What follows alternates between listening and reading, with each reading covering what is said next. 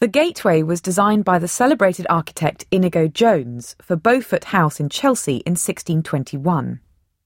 Lord Burlington admired Jones's design and acquired the gateway in 1738 when his friend, Hants Sloane, was demolishing the house. A poem by William Kent describes how the gateway came to Chiswick. Ho, gate, how came ye here?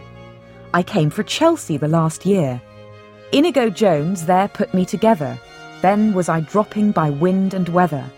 Sir Hannes Sloane let me alone, but Burlington brought me hither. This architectonical gate Inigo Jonical was late Hanslonical, and now Burlingtonical. Around 200 years after the gate had been installed, Chiswick became a public park. The mental asylum that the Tukes ran here closed in 1929, and the grounds and house were bought by Chiswick and Brentford Council.